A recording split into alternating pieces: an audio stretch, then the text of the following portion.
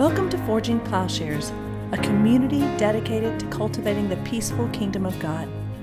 We hope this part of our ongoing conversation stimulates your mind and challenges your heart about what it means to be a follower of Jesus. Please stay tuned at the end of the podcast for a short message about our ministry. But yeah, if we can get, so Douglas Campbell, Stanley Horowitz, Brad Jerzak. We need to promote you, Matt, to program director. What's the pay like? Oh, man, it comes with all kinds of perks. Yeah, what kind of car do you like? Please, I'd like a bowl, only green M&M, also like a moist towelette, warm. I'd like it warmed.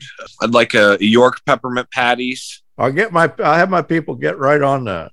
I like whenever the towels are made into like a form of two swans kissing. It makes me feel welcomed. Yeah, we have an origami specialist who does all the folding for our special. Oh. Yeah. You got back problems? Yeah, I got back problems. I got sciatica. I'm getting old. What are you, 40? I'm 42. 42. 42 and a half. Yeah. And I'm just every day, my technological ineptitude is getting worse by the day. My joints and muscles ache. I'm shuffling around. I think you're getting a little premature there. I don't think 42 is when all that hits. No, I got it in my head like that time that Japanese doctor told you that you were. And you just put your robe on and just started shuffling around your house. And you took it in your heart that it was all over. And he was just completely wrong. He just completely got it wrong. But it's the psychosomatic, I suppose. But some of it's real. I mean, we're just getting older. We sometimes hit a certain age and we think we should creep along. I wonder if I'm really feeling it this much or if I'm just playing a role. Dan, how's it going, buddy? Hey, Matt. Hey, guys. I'm very well, thank you. Hey, Janice. Hello. Well, Janice, we missed you last week. Yeah, I was flying home. You're a wonderful addition to the class. Oh, I appreciate you saying so. I don't know that I'd say that, but I'm enjoying it. What's your tradition now? What's your kind of background? Right now, I don't have a tradition. Okay. The background of my youth was Nazarene. Okay. Then we, just evangelical, various churches as we moved, had our family. Kind of got suckered into a Calvinist church, which I now regret, but we spent over a dozen years there. Brian can tell you all about it. Brian, are you and your brother, are you Southern Baptist? Well, sort of similar to Janice.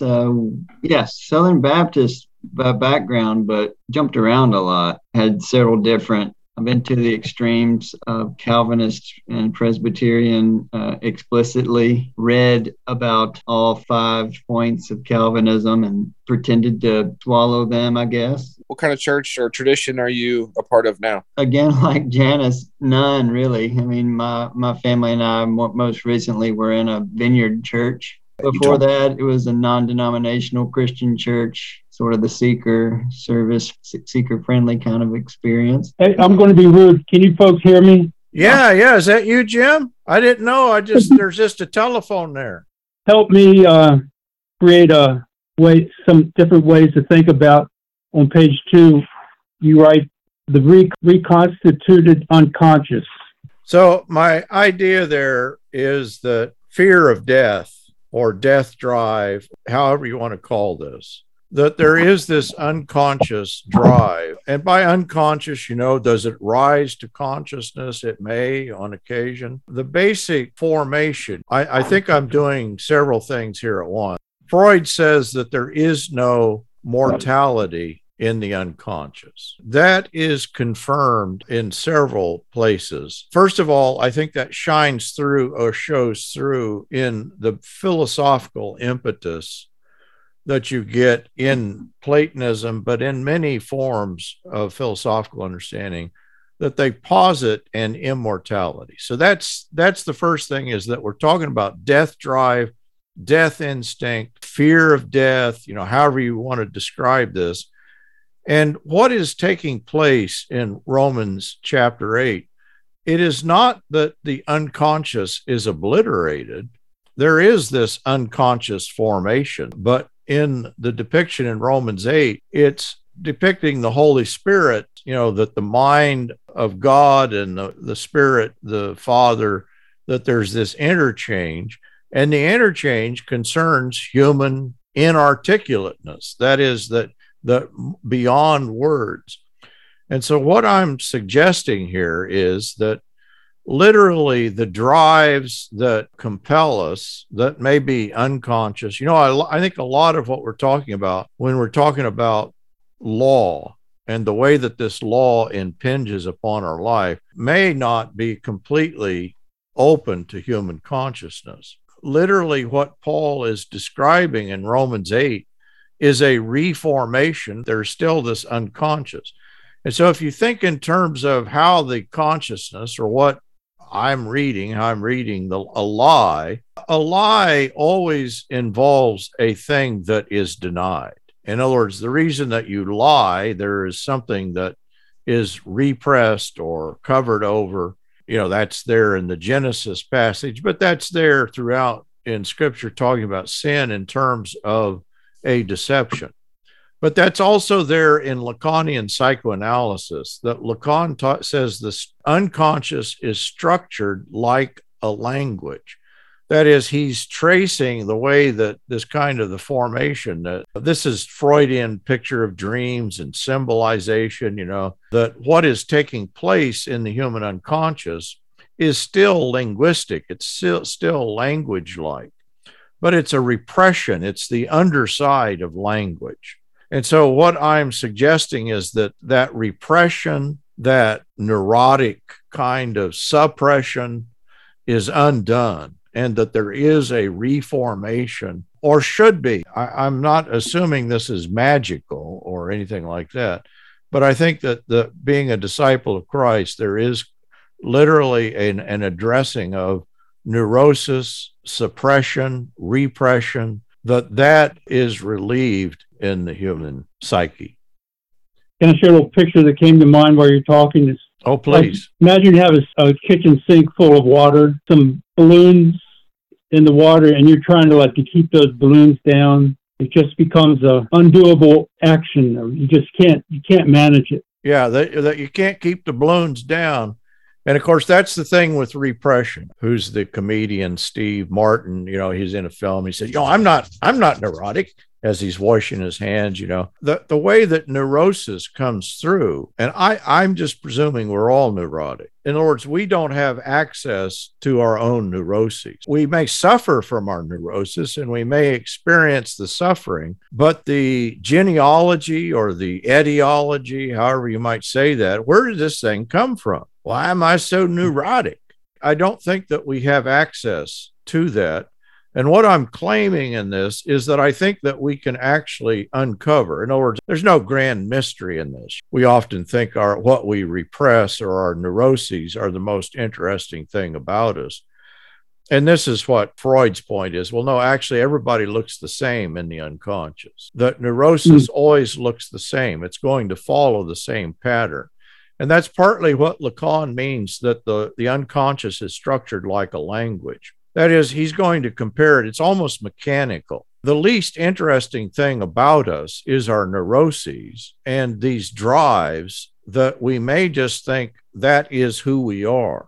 Part of what we're describing is recognizing that has nothing to do with who we are. That is this kind of a mechanical force that just flattens everybody out so everybody looks the same. That's a characterization of evil. We often, in the movies, the evil people are often the most interesting. It's very hard to portray good people in film, but I think that's kind of a deception, because I think evil actually flattens out so that everybody is just, when goodness is drained out, everybody looks the same. It's like black cows at night. You go to work and someone talks about an episode of Friends, some show that people watch, or like The Office. Everyone that watched it finds it funny. We share some common ability to laugh at things that we would never talk about publicly. Yeah, and they may be tapping into this kind of shared world, which, by the way, and it works fine in a shared cultural understanding. Humor is one of the things that just doesn't translate very well. So in Japan, you tell a joke, nobody laughs. Then you say, that's a joke. Then they all laugh.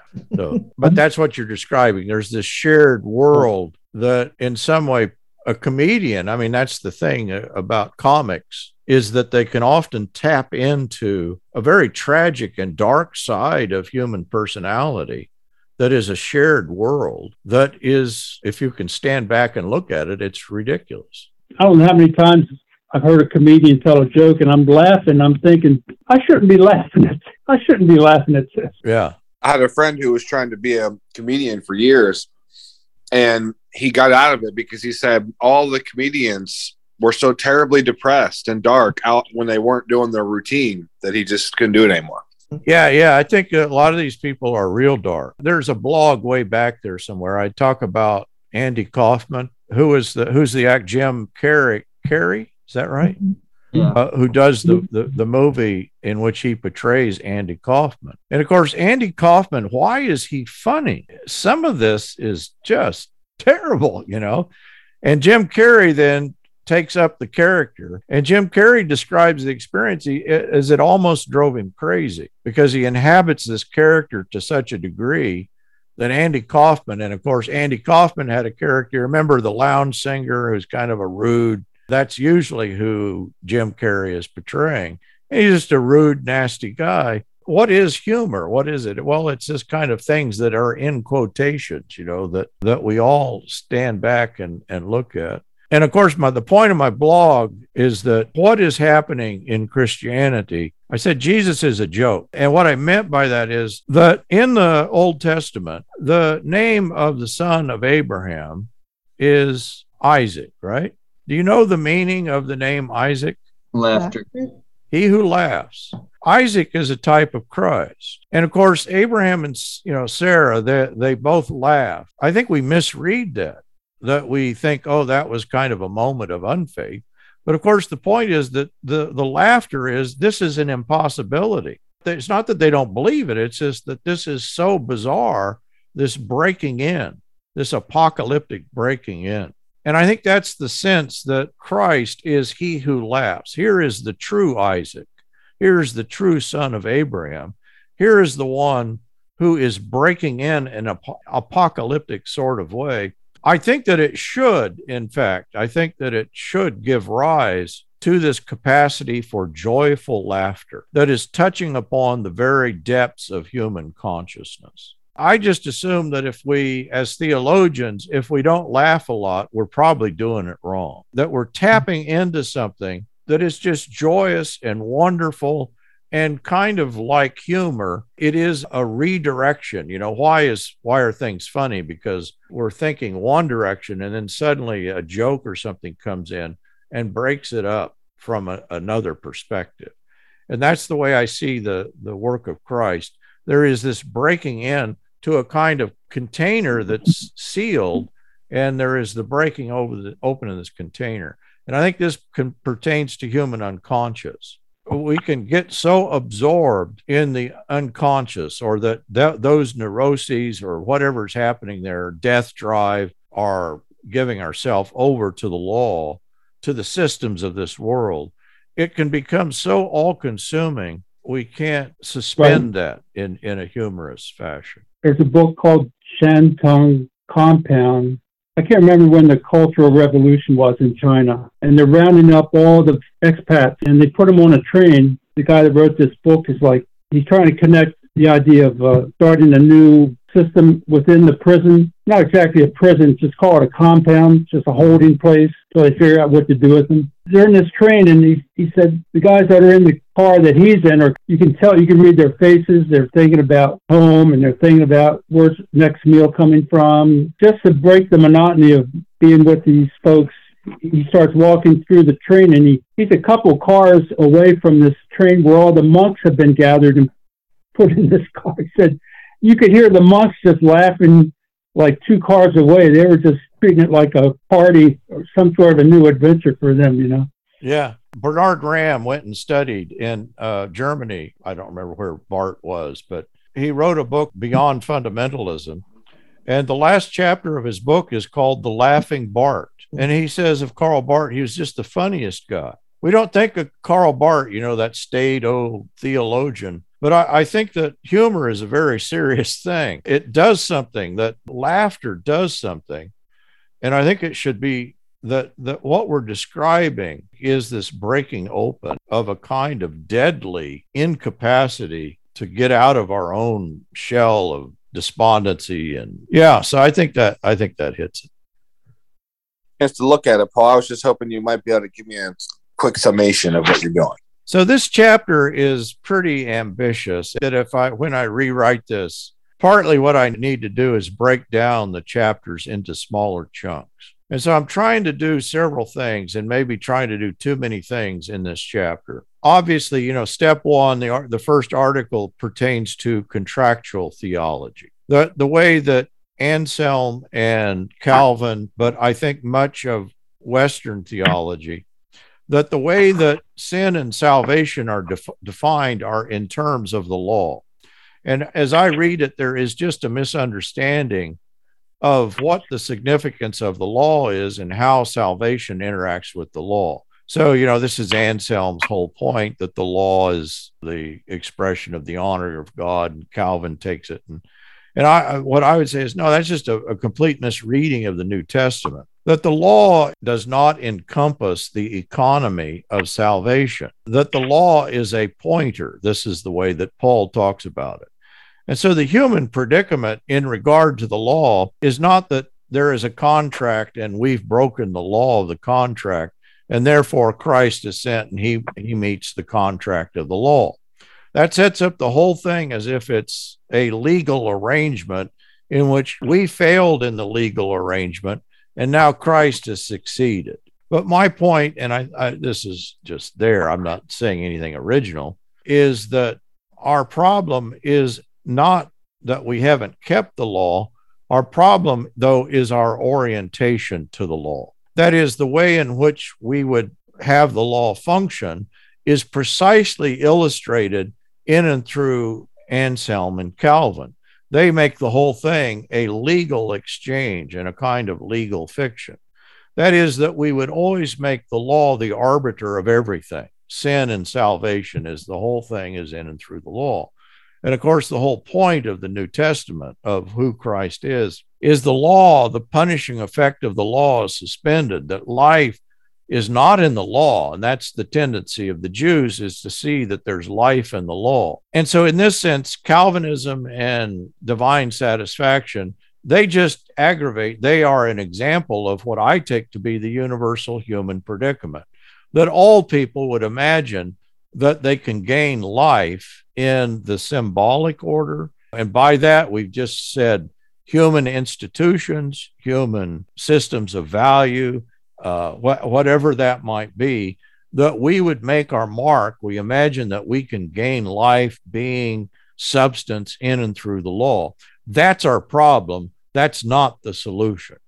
And so the solution is to get over and recognize there is not life in the law. That's the death drive. That's what has a grip on us. And so that's step one. And this is something Douglas Campbell has spelled this out very nicely in his book. He compares contractual theology and an apocalyptic theology. And I think that's the difference. In a contractual theology, everything just remains the same. That, we know what the problem is, and now Jesus is the solution to the problem. In an apocalyptic theology, it is, hey, we don't understand the problem, and Christ is breaking open this whole thing. It's not contract, law broken and kept in a contract, but it's the undoing of identity through the law, imagining that we can gain life through the law. So that is step one. Step two then is, I take that a step further.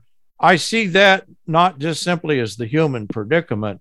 I say that that's the source of evil. That what evil amounts to is these systems of law. Now, this may just sound strange to you, but you don't have to think very long. Which is more evil? Think of a system like Nazi Germany. That people, what Eichmann and all of the good Nazis, they did these things in good conscience. Or think of the Apostle Paul as a Pharisee. What was Paul's problem? We often picture Paul that he had a guilty conscience And then he meets Jesus on the road to Damascus, and his guilt is relieved, and he accepts Jesus.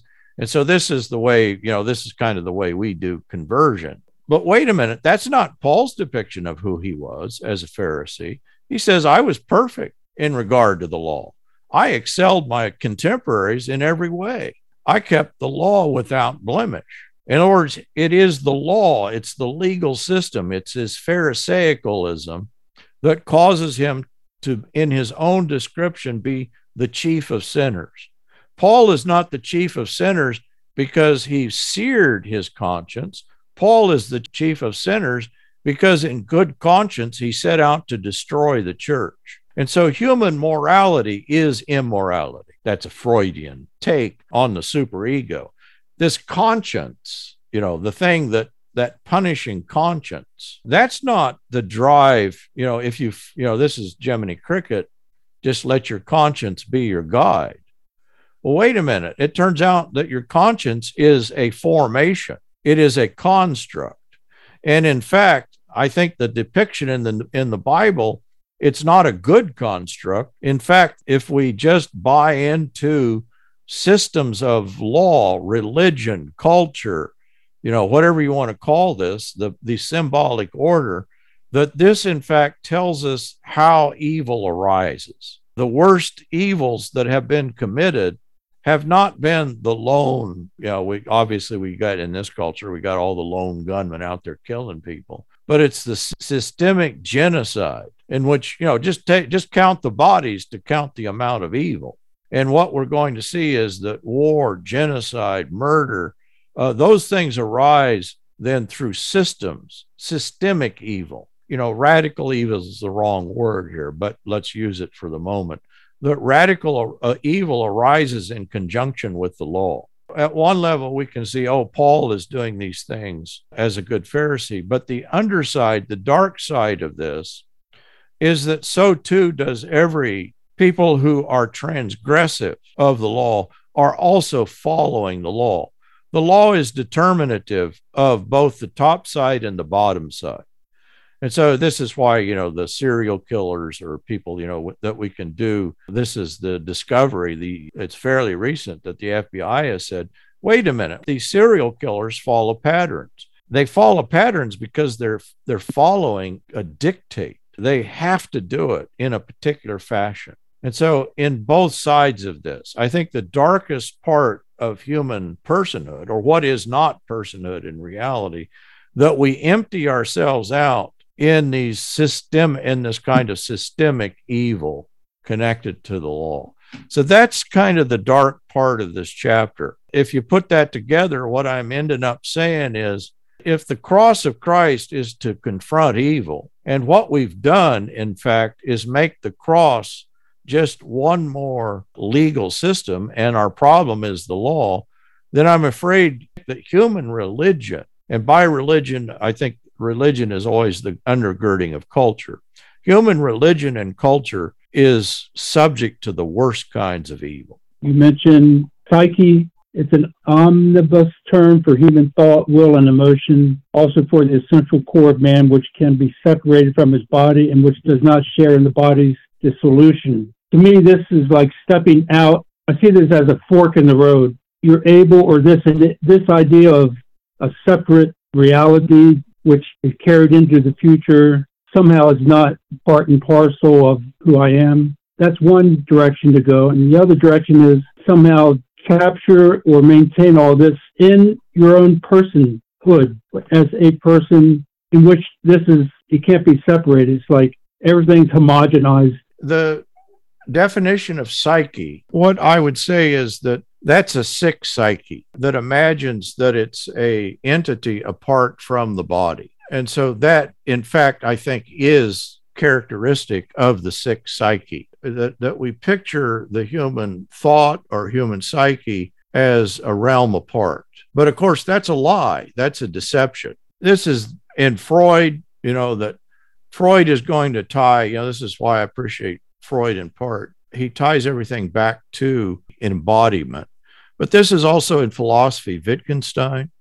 But if you just want to go with theology. Just go back to the early church did not have this. They had a very embodied sense of what a human being is. And so that's why in Christianity, you're only saved through resurrection, through bodily resurrection. Ignatius says, these heretics who imagine that the soul departs the body at death, maybe their prayers will be answered and they'll become evil spirits. I think he's being ironic, but what he's saying is that apart from your body, you do not have personhood. So I think the sick psyche always pictures itself as this kind of separate entity, this thing that, my body and my I are very close, but we've gone our separate ways of late. I am not my body, I have a body. That's not the truth. That describes the sickness.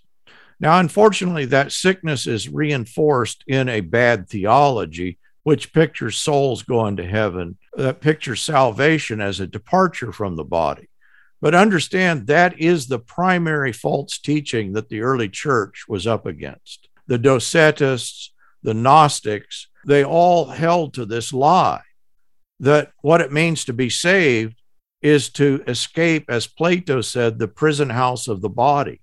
The soul is imprisoned by the body. And so this is Greek thought, but I think it's just pagan thought, that in some way we picture the body and material reality as a, secondary reality. I think that is the sickness that we're describing. The incarnation of Christ is directly aimed at the human disease because our tendency is toward disincarnateness. Our tendency is to absent ourselves. And of course, you cannot love your neighbor, you can't love yourself, you can't be there for other people in this kind of disincarnate tendency. That again, once you privilege the law, you can privilege the law in any number of ways. The way we've done it in modernity is to talk about the transcendent truths of reason. That was many modern Christians. They think, let me prove Christianity to you. It consists of these transcendent, irrefutable arguments. I'm just going to use pure rational arguments. I'm going to convince you, that who Christ is, it just taps in. Well, that's very Platonic again. And of course, the whole problem is that it has nothing to do with Christianity, the incarnation of Christ, and the embodied nature of truth, that we can misdefine or misunderstand the psyche. Help me get a handle on this term Trinitarian trace. I just mean by that I assume that we were meant to be in relationship to God. And Paul is going to define, even when he's describing the sinful failure of the self, he uses a tripartite self. He's going to talk about the mind, he's going to talk about the body, and I presume that what he's describing is filled in then with the Father, the Son, and the Holy Spirit. That is, I literally think, and that's the way chapter 8 unfolds in Romans, that our relationship, our participation in God is a Trinitarian participation, so that we find ourselves in the place of the Son. And that's a very different way to talk about faith. The way that we often talk about faith in Christ is that Christ is the object of our faith. And this is Richard Hayes, but before Richard Hayes, the idea is not that Christ is the object of our faith, but that we are in Christ, that we inhabit the place of Christ in relationship to the Father. And so we cry out, Abba, Father, when we find ourselves in the place of Christ. So it's not faith in Christ, it's the faith of Christ. That's Richard Hayes' argument about the Greek, that we've actually mistranslated the Greek understanding here in many or most places. We've pictured it again as a kind of object outside of ourselves. Well, wait a minute. The whole point is that we inhabit this, that who we are is going to be discovered by taking the perspective of Christ toward the Father through the Spirit. And this spiritual experience is life. So what is the trace? Well, the absence of the Spirit is death. What's the absence of Abba, Father? It's the law. It's this punishing law. What's the absence of the Son? It's the ego. That's a false trinity, but it's still a trace of the real thing. Paul, I was wondering if kind of this soulish idea of humanity. I'm wondering where this took place, because it doesn't take place in the Old Testament, right? And obviously that it doesn't take place in the New Testament, although I think people read things into the New Testament. Is this some of the fight that we see early on in like John's letters or something like that? Is it Augustine, or is it, where does this really take off? I see Gnosticism and Docetism as a type. In other words, I think it's the perfect prototype of human failure. As far as I know, that if you go to any primitive culture, what do primitives believe happens to the dead? Well, they worship the dead. Why do they worship the dead? Because the dead aren't dead. Their spirits are still here. So in Japan, maybe one of the most ancient, surviving religions is Shintoism. And in Shintoism, you literally go out to the graveyard, you make offerings to the dead, and you venerate the dead, because at death, your spirit lingers. And what the spirit is very unclear. It's very vague, but it could be the soul. In paganism, it gets very ambiguous. So I think this is just the human belief system or impetus that literally that we do not accept the reality of death. And that is the major thing I think that's happening in the Hebrew Old Testament. Again and again, go back and look, there most places when it talks about the dead, it's just that they're gone. They're from dust to dust. They've been annihilated. There are some places where there is, maybe survival, but mainly it's a depiction of non-survival. That's over and against Greek culture, but I just think that's over and against most cultures. So Docetism and Gnosticism are the teaching of that is a turn to Platonism. But Platonism, this was Mircea Eliades. I'm never sure how to say his name, but he was kind of the religionist, the father of modern religion. And that's what he says about Plato, that Plato is just summing up pagan and religion, that it's not really a departure. And so Valentinus and the Docetists, yes, they're Platonic, but can we point the finger simply at that? I think it's more pervasive than simply that. I think they're just falling back into pagan patterns or human failed patterns of thought when we begin to talk about the soul as the primary essence of what a human being is. That is exactly what, this, Dave, that's exactly what Paul is not saying. So when he talks, in Corinthians about the psychikos, here's the word, the soulish human. The psychikos human is the one who is not spiritual. In the modern evangelical understanding, if you said somebody is, full of soul, well, that would be, they must be real spiritual. But when Paul says the psychikos human, he's saying, no, these are the people that don't have the Holy Spirit.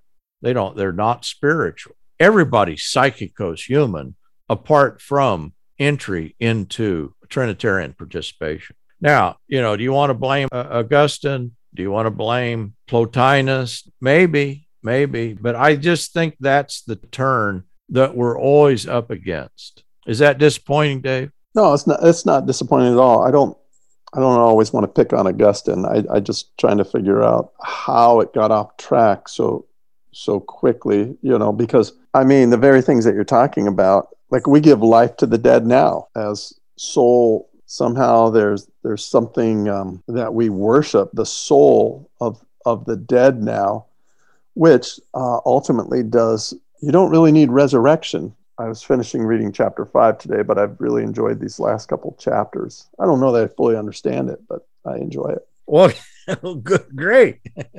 When I get obscure, I don't think I'm saying anything different. I'm just trying to illustrate it in a different way. Can I throw another thing at? We were talking about the law. I don't know if this is pushback or not, because you spoke a lot about the law in this chapter. Couldn't somebody say, well, listen, Eichmann, Pilate, whoever, they came up with bad laws. There's good law and bad law. How do you begin to answer something? I don't know. Does that question make sense? Or yeah, it does. How do we get the Germans? How do we get to Nazis? And I don't know if this is fair, but a lot of people would point to Immanuel Kant and Kant's categorical imperative.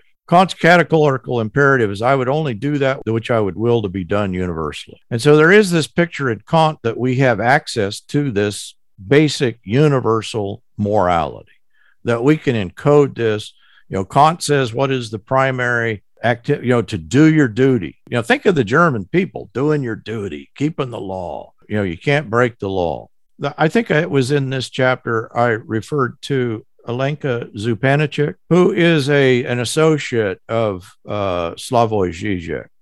And she goes back to the Marquis de Sade. Do you all know? I hope you don't know a lot about the Marquis de Sade. Too much. Yeah, because he's the guy that we get sadism. He spent most of his life in prison. He really enjoyed hurting people. He got a pleasure out of that. And so he comes up with his own categorical imperative. I would will to pleasure myself to the fullest, and I will that, it's my will that everybody does the same. Alenka Zupanicek's point is, and by the way, Kant saw this, that you can take Kant's categorical imperative and come up with what Kant calls radical evil. Radical evil is the idea that there is just some ontological ground for evil. You understand that the atheist thinkers like Zizek, Hegel, they do believe in radical evil. They believe that it's evil is the source of the good. This is really what Hegel's talking about. What you're saying, David, it sounds, we could make some good laws, but a law-bound people are precisely the people who killed Christ. And that's my point. I felt like I didn't do enough with that in this chapter. I really think that's what the trial of Christ is about. It's a challenge to Roman law. It's a challenge to Jewish law. It's a challenge to this absolutizing of law, as if the law functions apart from what it means to be a human. And actually, again, here Lacan is very insightful here, because what we get is this departure from being human. Once you enshrine the law as an end in and of itself, it becomes this kind of a punishing force. This is, first of all, this is our personal problem. This thing in my head that is punishing me, is that good or bad? Is that from God or is that from somewhere else? If you think that's from God, I think you're going to go crazy. I think that literally people are driven insane because they imagine that their conscience, do this, you have to do this, that if they think that's the voice of God, or they treat it like the voice of God, an unbreakable law, that's where you get pure evil. So what Christ does, and maybe what you're saying, is that Christ doesn't disable the law in the sense of a contractual theology, which is what most people say is they'd have it in a contractual theology and say, whatever the works, and you don't have to do the works anymore. But it's really Christ disables, in a sense, the orientation that we have to law. That's a good way to say that? That's it. Wow, just pass me now in the class then. Yeah. And you understand, you could almost say this, and I could say this in such a way that you would think I'm describing penal substitution. And the reason I want to say it this way, because there are places in Scripture, think of what's happening in Romans 7. Is the guy that Paul is picturing, that eye there, is he suffering from punishment? Oh, yeah, he's punishing himself. He describes this as an unbearable punishment. But that's not God doing that to him. That's him. That's evil. That's this orientation. And then he says, thank God that, that we've been relieved. So there is the sense that we are relieved of the punishing effects of the law through Christ, but not because that's God's righteousness, but because that is the very source of the human disease and sickness, and I think ultimate evil. What's really disconcerting to me is, again, going back to my Calvinist experience, I just totally felt like increasingly that they were going back to the law, but they didn't know it, because the talk is all grace. But in my own mind, all I could see is, but what you're really saying is that it's all about the law. Yes, you're saying Jesus kept the law, but you're still saying that life is in the law. The rest of your chapter, it just depicts these people. Everything is very legalistic. Everything is so weird to obey the civil authorities, whatever they say, because they're instituted by God.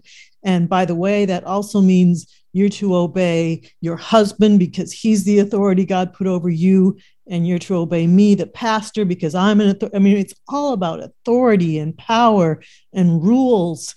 And to even challenge that just shows how wicked you are. So it just like totally puts you back into Romans 7, in my opinion, that how dare I challenge anything my husband or my pastor or my elder or my denomination says is true and right, and I just need to shut up and do what I'm told. It was very, very frightening. Yeah, no, that's it. And I hope this doesn't cause too much cognitive dissonance. I always believe the love of Jesus is going to break through, and but I'm afraid that we're in a moment in history. It's no mystery that what is evil in the United States is directly tied into evangelical religion. I think for most people that has become obvious. And I mean evil in the sense that let's build the wall, let's keep those foreigners out. And also, you little suspicious about anybody that's not white. I think it's inherently racist. I think this moment in time, it may be quite confusing because what I'm describing as the New Testament is an indictment of the evil that we are presently witnessing. I just think that that's the human predicament. We always fall back into these systems, and that's always the thing that we're being saved from. It is a process, and the process is one that we're only gradually realizing. But I realize that this chapter could be, well, it is dark. I don't, there's no way around it. It didn't come across dark to me. Oh, good. Good. I hope there's joy in it, because I think we got a misunderstanding about who God is in the situation that we're in. Once we throw off this weight, what we're always driving toward is love. In other words, what we're describing is always this, it's an obstruction to love. You can't love somebody that you're going to oppress, enslave, subordinate. Think about how the law of Christ with these atonement systems, which is of course the law of love, gets sort of inverted. That they're saying that what we're saved from is God, right? So the love of God is displaced then at the very heart of the atonement by wrath, anger, law. The thing that gets obscured, the whole thing that you're describing with the symbolic order is that something, or with a lie, is that something's being obscured.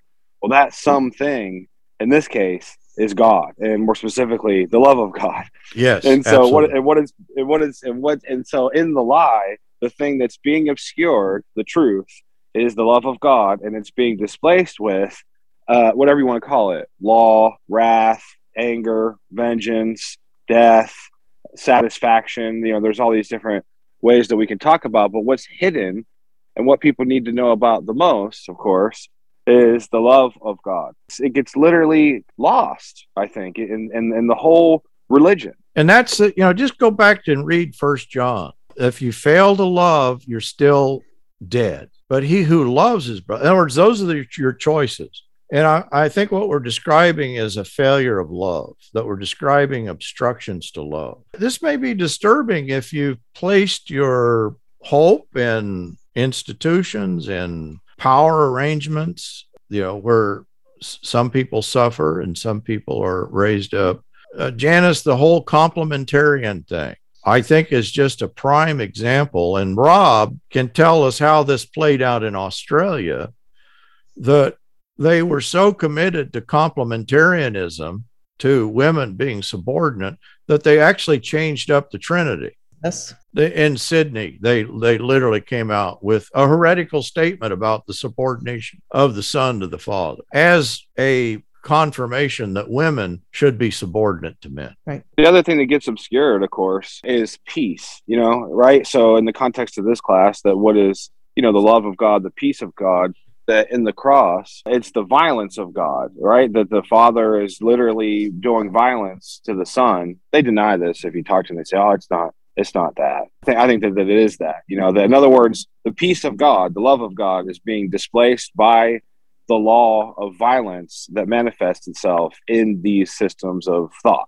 And that's the thing to keep before your mind. David, you said, can't we come up with a law And I think that the law that we would inevitably enact is violent, that we're doing violence to somebody, that it is inevitably a systemic violence. And by violence, let's spread out what we mean there. Oppression, exclusion, you got to build a wall, you got to, some are in, some are out. I think that the symbolic order is always oppressive, exclusive, and violent. And so when we talk about Christ relieving, suspending, the language that Paul uses here, don't get confused. The problem in the Bible is not the law. The law is not the problem. It's the orientation. Don't mistake what is being said here. Paul says the law is holy, just, and good.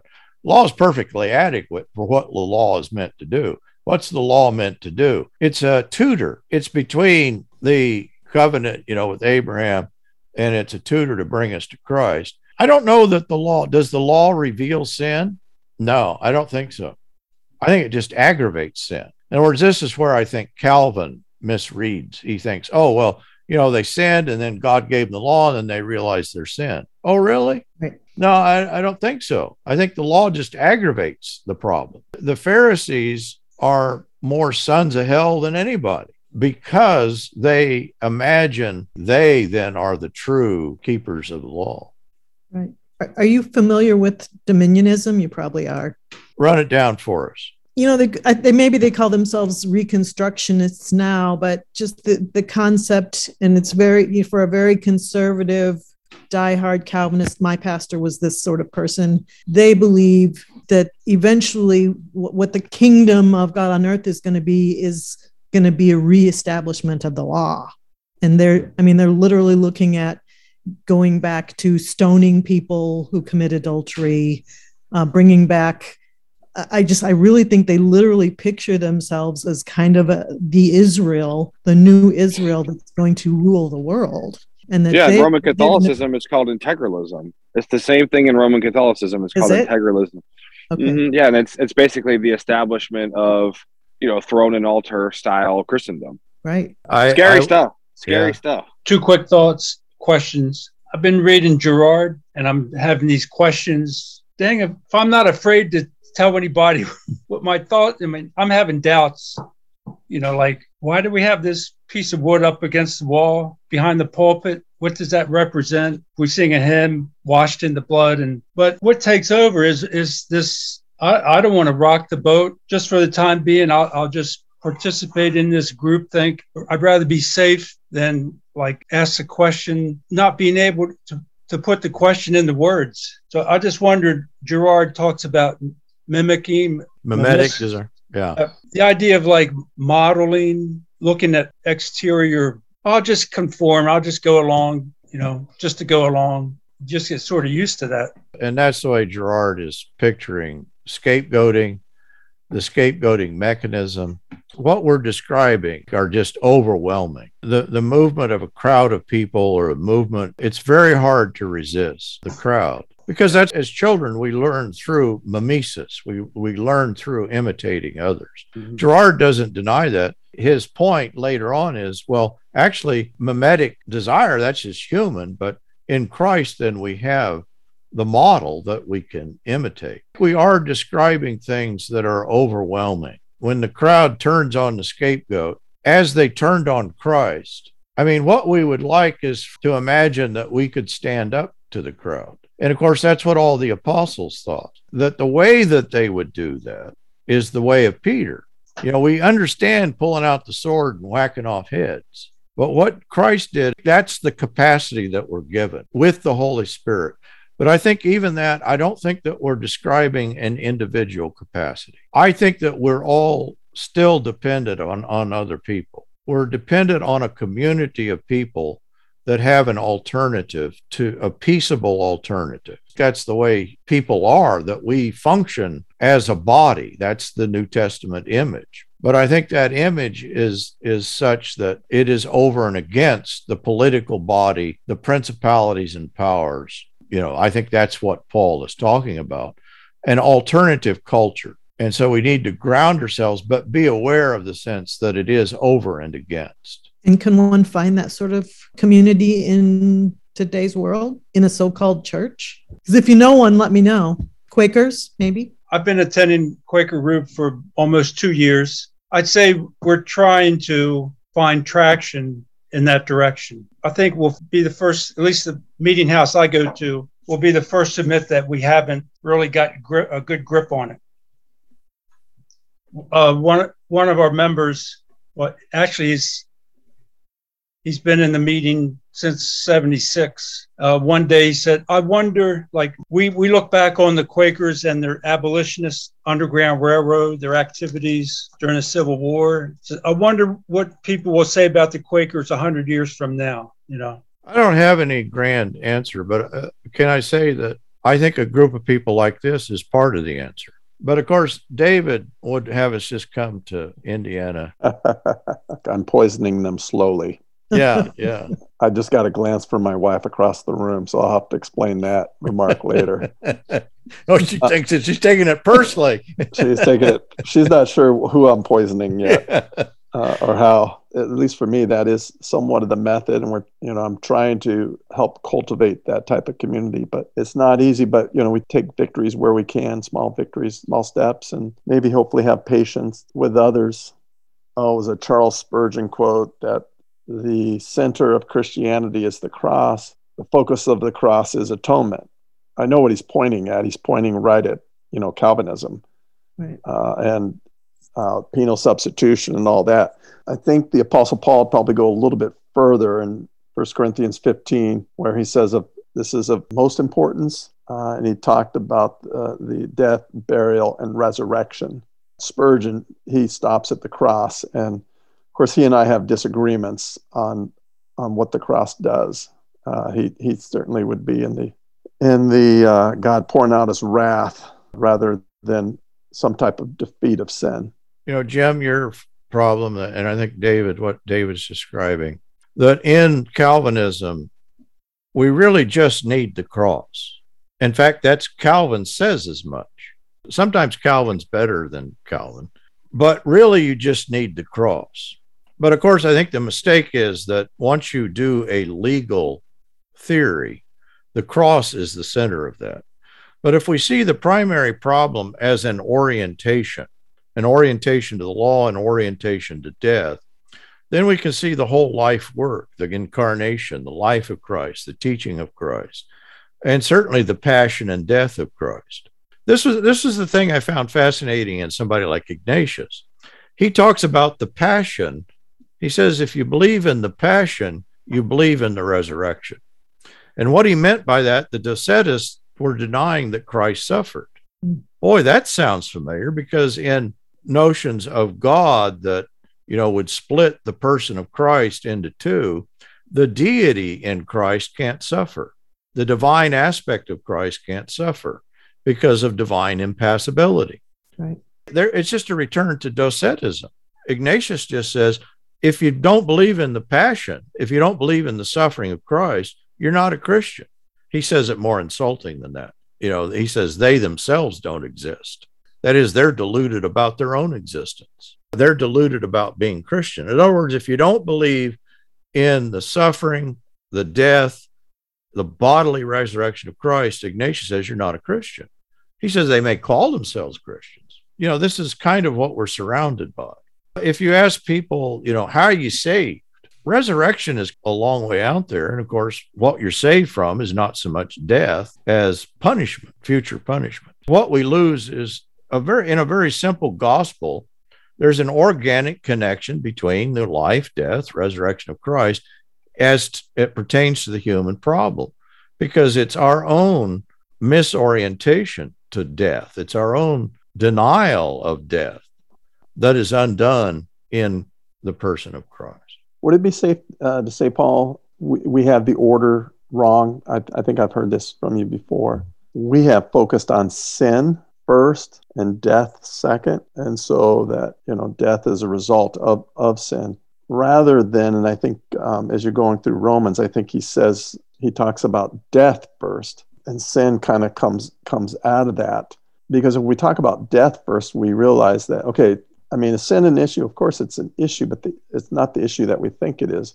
Death is our issue. And that's what we have to be rescued from, death.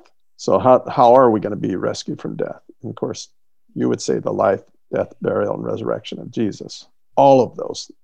Whereas if it's just simply sin, then you just go to the cross, and it's just simply the cross. The cross deals with sin. That's it. That's it. Yeah. Sometimes, David, you say things better than I do. Well, sometimes I just say dumb things too. So no, I think that's exactly it. Which is it? The sting of death is sin, or the sting of sin is death? I know the right answer only because I've been over this with you before. You would think the natural thing for you to think is that the sting of sin is death, but it's actually the sting of death is sin. That's what the scripture says. That's what the Bible says. And yet it's almost like we can't say it that way, because that doesn't make any sense in our theology, because our theology is so skewed to imagining that sin is our main problem. Sin is a kind of symptom of the main problem, which is death. And that's why the New Testament can talk about the defeat of death. Death is the last enemy. John will pose death over and against love, that you're dead in your sins. That is, sin is a relinquishing to death. Death reigns, and sin is then in some way a giving up to that reality. That reality is undone in Christ. That's why the resurrection is the defeat. Paul talks about in Corinthians that really, with the resurrection of Christ, the power of death. What is the power of Satan? It's the enslavement to fear of death. Hebrews 2:14 and Romans 8. What's the power of Satan? It's very specific. Satan has the power of death. Not that Satan says you're going to die, but Satan manipulates fear of death. Now, whatever you believe about Satan or the satanic character, the biblical depiction is that only gets up and running in conjunction to a misorientation to death. And Paul, I have a thought. Whenever I hear, when we start talking about law, I start thinking about justice, right? Like naturally, when you talk about law, you think about questions concerning justice. But normally the way that we think about justice, and when the law is broken, we think in terms of punishment. And so we think in terms of punitive treatment of the breaking of the law. And of course, there's a whole tradition, maybe even in the scriptures, that we take that from. But of course, Jesus comes along and says, go learn what this means. I desire mercy, not sacrifice. And so he's quoting the Old Testament, right? To what end does God punish? Is it a punitive sort of vengeance that God is taking upon the lawbreakers in Christ? Well, I don't think so. I think that it's remedial, right? That the punishment is always because God is good, because he's a good father. He doesn't just punish just to inflict pain or suffering or vengeance, but he punishes with a view towards correction like a good father would. So there's a couple things there, right? That God is good, that he has a good end in mind for his children, but we don't think that way, right? Like our human way, that in other words, that's been displaced. What I just said has been displaced by our law courts here in the United States and our world. Human justice, all too human justice, has displaced the love of God, has displaced remedial sorts of dealings with criminals. So our penal systems, our dungeons, where we don't do much to actually help the prisoners, to reform them and help them to change and things like this. We just throw them in the dungeon, and really they usually come out worse because of the conditions. But I think that we do that because we think that that's who God is, right? That God's going to throw people into hell. That's where they deserve to go. They've broken the law, and justice is served through the punishment of God. And so I say all that to say that I just don't think that that's the God that's revealed in Christ. And so if the whole discussion about law, that's how we think of it, is that like, well, if you've broken the law, an eye for an eye, a tooth for a tooth, you deserve to go to hell. And so what Christ did is he came to take that vindictive punishment in our place. If we make that move, we're committing ourselves to a whole bunch of other things, right? But if we say, well, wait a second, Christ came to institute a whole new vision of justice, the love of God, the mercy of God. It's not to say that criminals aren't. Jesus says that, that some of us will be beaten with many blows, some of us will be beaten with few blows. But what are they? But but what's the end? It's correction, right? It's union with God. It's for our deification. We're his children. Is I think that we've displaced the love of God, the goodness of God, the good, the beautiful, and the true, with a sort of human notion of what the law is, of what the end of what it means to be human is. And we've displaced peace with violence. And we think that the whole way that our salvation is accomplished is by the Father and the Son involving themselves in this sort of, like a violent sort of transaction that leaves us kind of out of the whole thing. And so I guess that's just to kind of put that out there to say, well, when we think about law, I think that what we're either talking about usually is in some way justice. And so if we get justice wrong, and if we get, what it means for God to make things right, that's, I think, a Christian understanding of justice is to not just pay them back. That's the word, right, in Greek, that it's to actually to make things right. Yeah. And so that to me is a bet like a more worthy vision of the cross and of Christian theology, where Christ is actually not just satisfying a law that's kind of like external or something that God is beholden to, that he himself has to serve in some way, but that Christ is coming to undo that whole understanding and says that go and learn this. He says it to the Pharisees. I desire mercy. God desires mercy, not sacrifice. So that goes back to that Girardian thing that Jim and Brian and other people have been talking about. So if he's undoing that, then he's undoing human notions of justice and of punishment and of all these things that we've displaced. And of course, in our displacement of that, it's resulted in the oppression and death and destruction of millions and millions of God's children in the name of God. I've never done a study of it, but I'm convinced that the retributive justice, our law system, I think that it flows from a bad theology. It's just a misunderstanding of what justice is. And I think that begins with the misunderstanding of what biblical justice is. Yeah, so we're relieved of that. Has Calvin given us a different religion? Well, I think he has. And part of that religion he's ingrained in us a notion that some sort of retributive, punishing justice is part of God's law. And of course, that goes back to George MacDonald's is kind of brilliant. He takes that apart. That makes no sense to imagine that things are made right by somebody suffering. Right. No, that didn't help anything. Yeah, we would abolish these people. We would just throw them into prison, get rid of them. And we think that that's what God does too, that he just gets rid of people. He throws them into the hell, into the dungeon, into the Gehenna, and just leaves them there, right? It's like, I just don't think that that's worthy of the glory of the gospel of our Lord Jesus Christ that he's preaching, that God, I was just reading earlier, I think it's in 1 Timothy 4:10, that God is the savior of all human beings. So there goes Calvinism. Sorry. You understand, this was what I learned in seminary. My professor was not Calvinist out overtly. He thought he was anti-Calvinist. He said, well, there's two things that there's God's wrath and there's God's love. And these are in conflict in God. These two attributes of God are in conflict. And so what Christ does, he resolves this conflict in the Father. Well, that's wrong at so many levels. First of all, wrath is not an attribute of God. Love is an attribute, and wrath is pictured as flowing out of the love of God. In other words, love is the primary. That's the only definition. The only thing it says is that God is love. There is the wrath of God, and the writer of Hebrews describes that, as you did, Matt, as a discipline. This is so deeply, because this is kind of the way we think. I'd like to see as David says, boy, crush their teeth, We like to see our enemies suffer. Yeah, but to project that onto God is to make God as evil as we are. One of my favorite parts of the reading in chapter 4 was on page 8.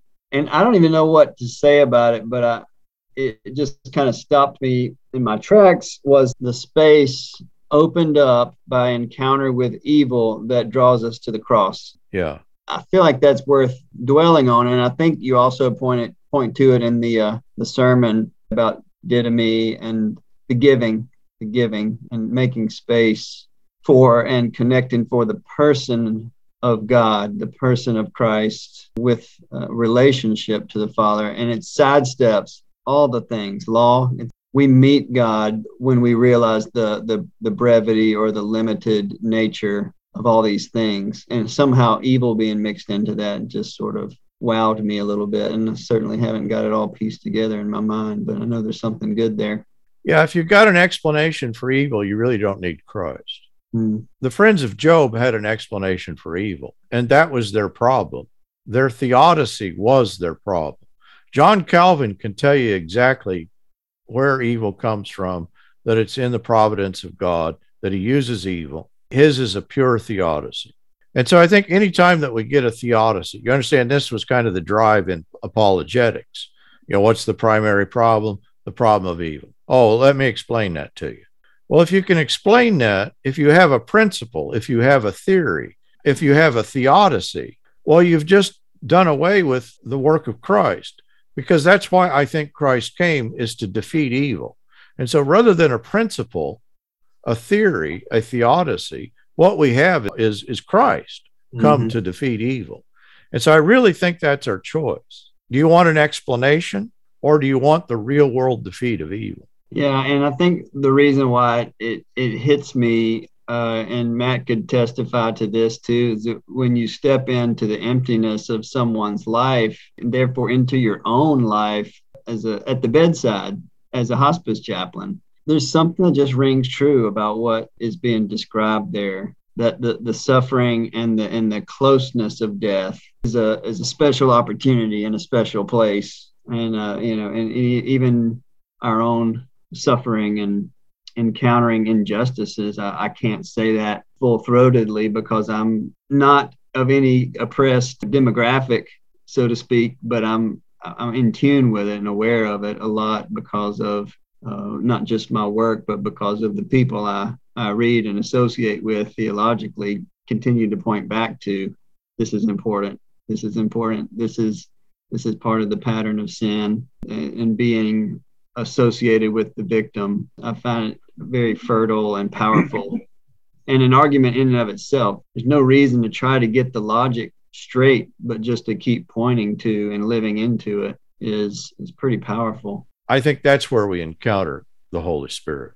That's where we encounter the love of Jesus in a way that otherwise we can't. It's been a good meeting. Dan, are you happy with everything? I am. Thank you, everyone. I want to get you to sign off, get your imprimatur on. Yeah, if Dan doesn't agree, then I don't really want to go along with it. No, I won't give you a monologue. I do agree. Okay. All right. We'll see everybody next week. Bye. Thank you. See you guys. Good night. Forging Plowshares is a community dedicated to cultivating the peaceful kingdom by providing in-depth, transformative biblical and theological education and discipleship. If you have found this podcast valuable, please remember to share on social media. If you have questions about what you've heard, or if you'd like to learn more about how you can get involved with Forging Plowshares or even support this ministry financially, please visit our website, forgingplowshares.org.